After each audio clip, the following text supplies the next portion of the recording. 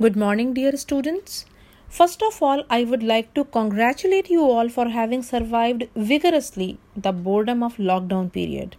Hopefully, you all must have learned new things about lifestyles along with receiving online education. I feel it must have been quite tiring and exerting while watching videos on your laptops or computers. So, I have planned to prepare audio notes for you so that you may feel relaxed and get freedom from continuous long sitting hours before laptops. I hope you will welcome this idea and benefit from these audio notes, which you can use anytime, anywhere at your convenience. Children, I am Deepti Srivastava, your chemistry teacher. Now, welcome to the chapter Chemical Bonding and Molecular Structure. See, we are already aware of the concept of atoms and molecules. Except noble gases, no other element exists as independent atoms under ordinary conditions. This is not new for us, we already know this concept. Most of the atoms exist as molecules, which are aggregates of atoms or ions of same or different elements. Now, the existence of large number of molecules or compounds raise three main questions, such as why do atoms combine? Question number 2, why do atoms have fixed combining capacity? And third is, what is the nature of force which keeps the atoms together?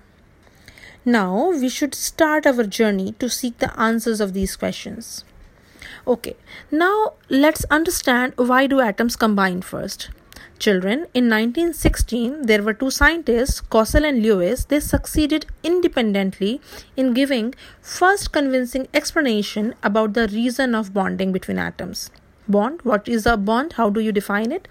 It is the attractive force which holds together the constituent particles, be it atoms, ions, or molecules.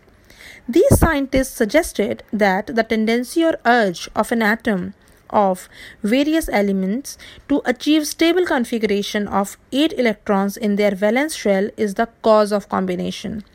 By doing so, atoms acquire a state of minimum energy also. Now, let's figure out why atoms have fixed combining capacity. Combining capacity of an atom is its ability to make bonds with other elements. The number of valence electrons of an atom gives us idea of the combining capacity.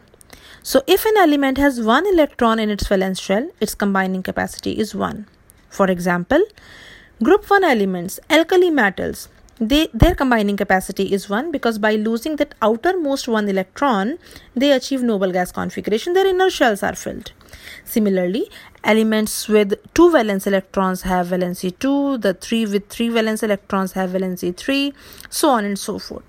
Now, if the number of valence electrons are more than 4, how do you find the combining capacity of that element? It is very easy to find. Combining capacity of such atoms can be obtained by subtracting number of valence electrons from 8. So, my dear students, elements of group 15, that is nitrogen, phosphorus, etc., they have 5 valence electrons and their valency is 8 minus 5, that is 3.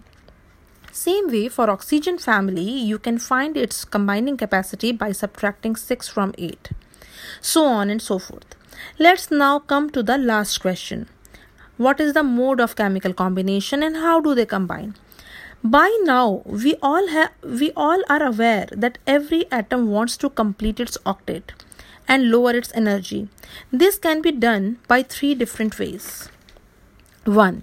Elements with 1, 2 or 3 valence electrons can donate or transfer their valence electrons to achieve noble gas configuration and form cation.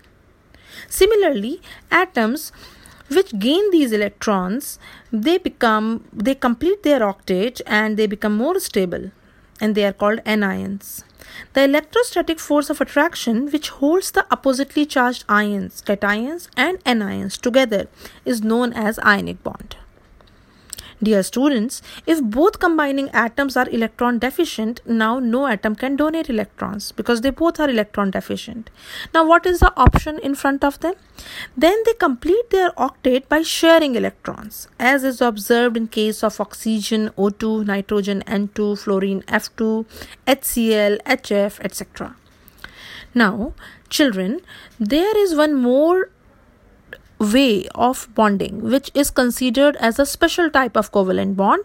It is a coordinate bond, where one atom is electron pair donor and the other one is electron pair acceptor.